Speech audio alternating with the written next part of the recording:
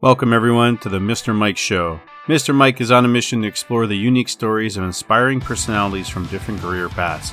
On this podcast, he interviews guests from all kinds of backgrounds and discusses their life experiences, successes, and failures. Every episode is an insightful, engaging conversation that will leave listeners feeling inspired. I hope you enjoy this episode.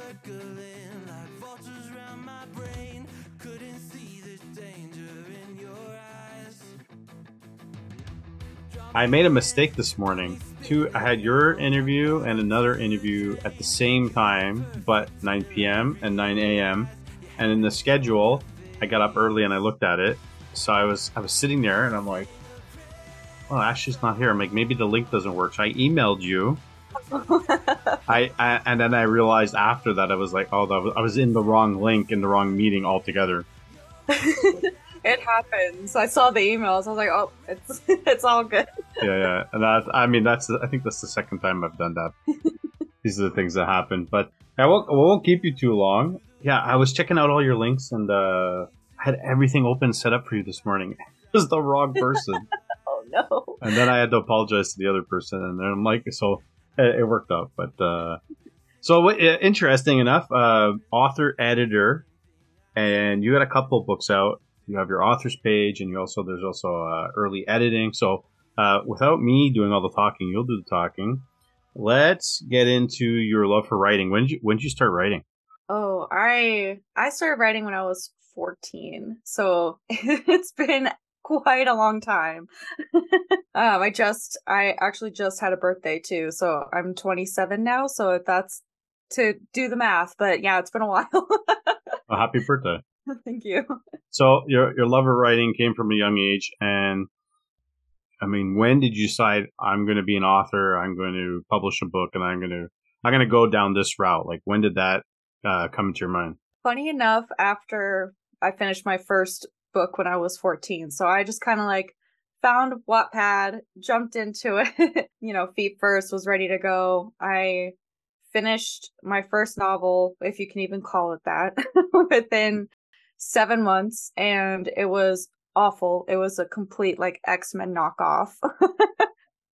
But it was a fun time, and since then I've just really wanted to delve into this industry and create worlds that come to my mind and put characters on the pages, and since then it's something I've thoroughly enjoyed. Not the X-Men knockoff book, but what was the first book you published that you were able to call your own and sell?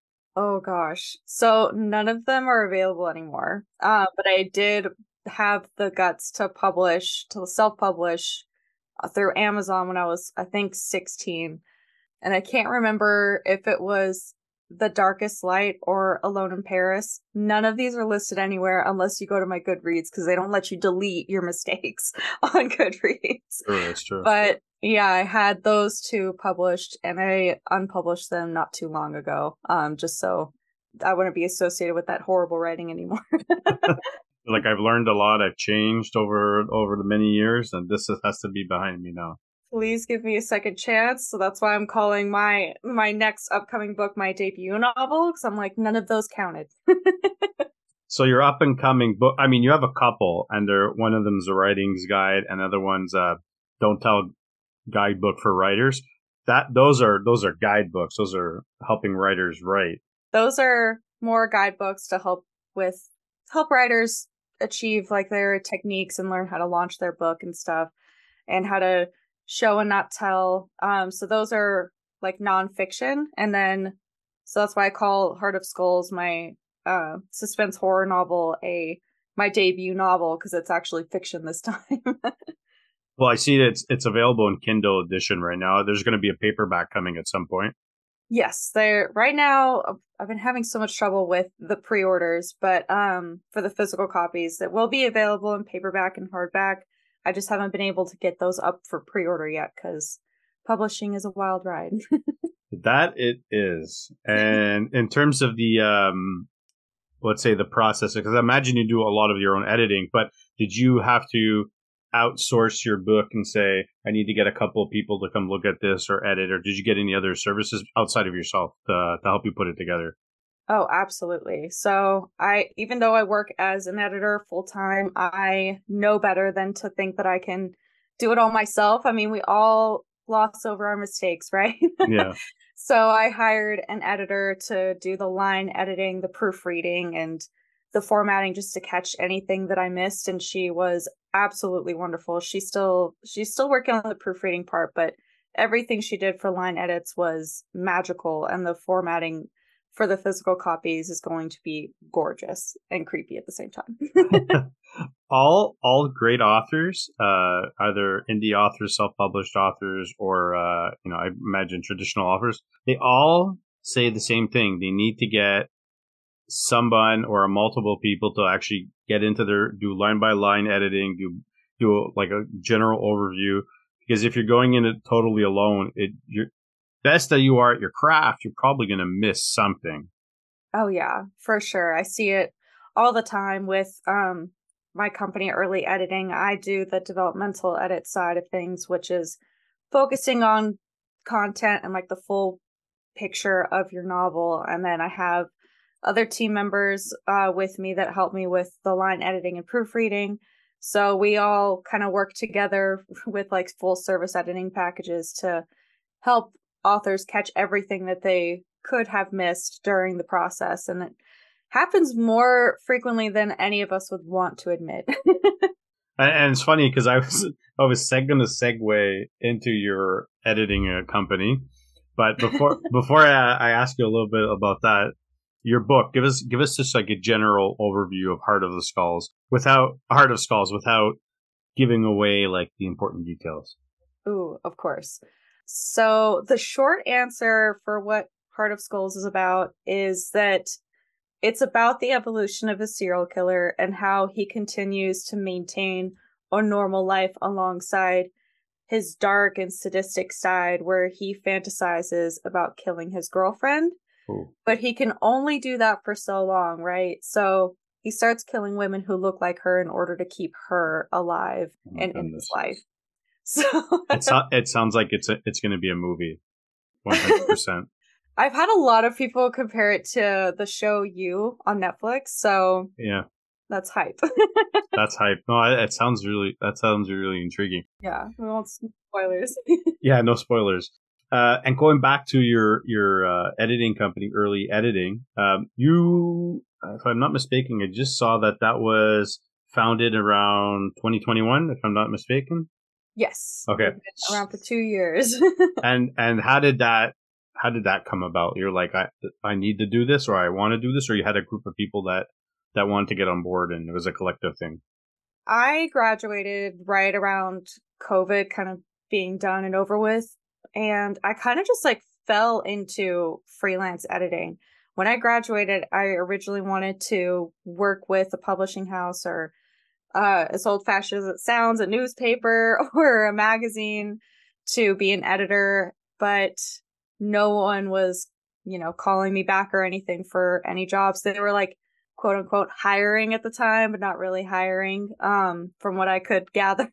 Yeah. So I ended up just like Googling a bunch of stuff and found like came about freelance editing for authors who are looking to self-publish. And I thought, that's a great idea. I could try that out. So I just ended up falling into it and started from the ground up with building my business. And then I added 2 people onto my team within this last year. And we've just been gradually growing since.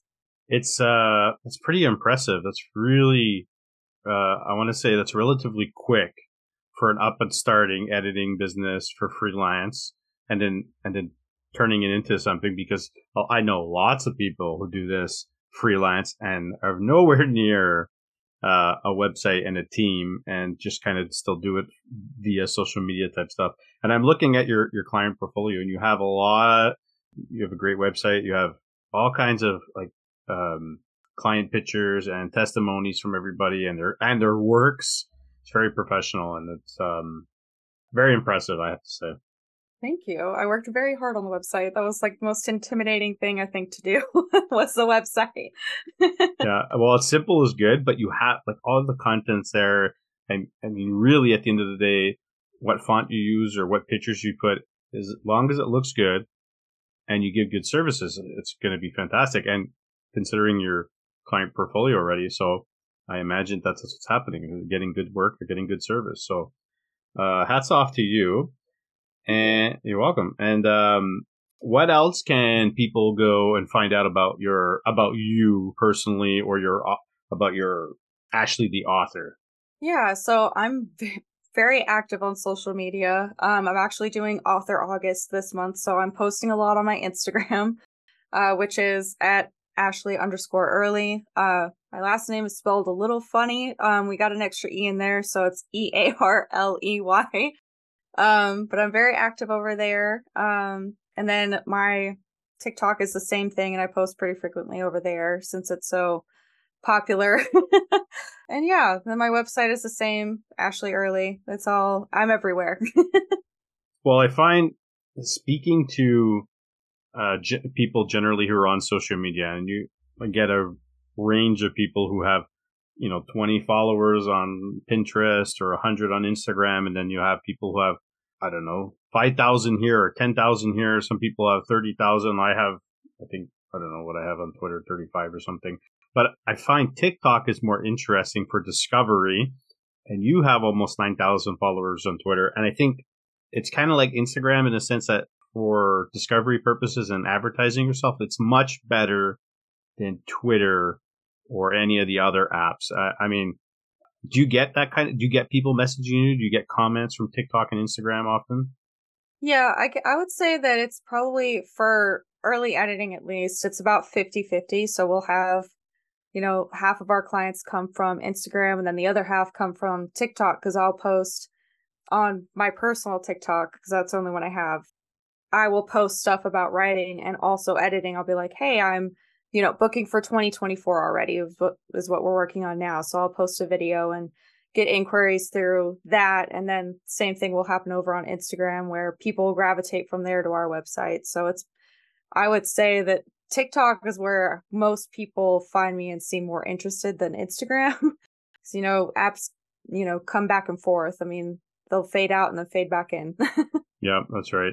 Yeah, the other conversation I had today was TikTok is just that much better for publicity or getting services or people in engagement. So even a lot of streamers for Twitch and Kick and all they say the same thing. It's TikTok. So it's very Yeah. interesting that author or book talk is very popular. Yeah, it is. It's a fun place to be, but I definitely know my boyfriend gets on to his TikTok, and all of his Twitch streamers and everything pop up there. So I get to see both the book side and then the game side of things too. Yeah. I was predominantly on Twitter. I'm still am. I've branched out a little bit to Instagram just to like post episode, images and stuff like that. I signed up for TikTok. I didn't kind of delve into it. I mean, there's a lot. There's a lot of like, if you're doing your clients and you're doing your services, but you're also doing X and A. It's a full time job to run a social media account, let alone a couple of them, right? So. Yeah, it's a lot. I mean, I recently took a social media hiatus for about a month and came back August 1st to do the Author August challenge for Instagram. And I mean, posting every day for even just 2 accounts, say Instagram or TikTok or Twitter, what have you. I mean, it's a lot of work. It is not just like, oh, okay, let me think of something real quick. Like, you have to come up with something like the day before or an hour before you're going to even post it. Yeah, and I find unless I have really something to offer, Instagram doesn't do much for me in that sense. If I start getting into, like, this is just the audio purposes. If I do eventually do video podcasting, I might use TikTok for something creative. But like you said, it's a full-time job. So that's your author website. You got your company. You have Heart of Skulls coming out. You have your other books that are out there for like writing and tips and how to be the writer and stuff. Are there any future books you're working on that may be coming out already that you're planning for, let's say, next year or the following year?